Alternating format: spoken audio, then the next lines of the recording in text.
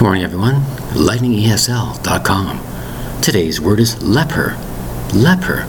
Two distinct syllables spelled L-E-P-E-R. Leper. In ancient times, a person was called a leper because of a disease called leprosy. This person had leprosy, a very serious disease. Now, a person had this hundreds of years ago. There was no known cure for such a disease. I have heard there's other types of vaccinations and treatment for that disease now, called leprosy. Now, a person might have this, not sure he has this, or a spread of this. The idea is, in that case, they were called a leper because people believe they would infect other people. Get away from them, they're a leper, or a leper colony. Years and years ago, as I mentioned, there was no known cure for such a disease. I'm not sure there is one now. They were called leper, from a leper colony of people who stayed together, all suffered the same disease called leprosy.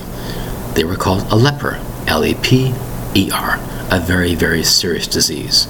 The word is leper, L-E-P-E-R. Thank you very much for your time. Bye-bye.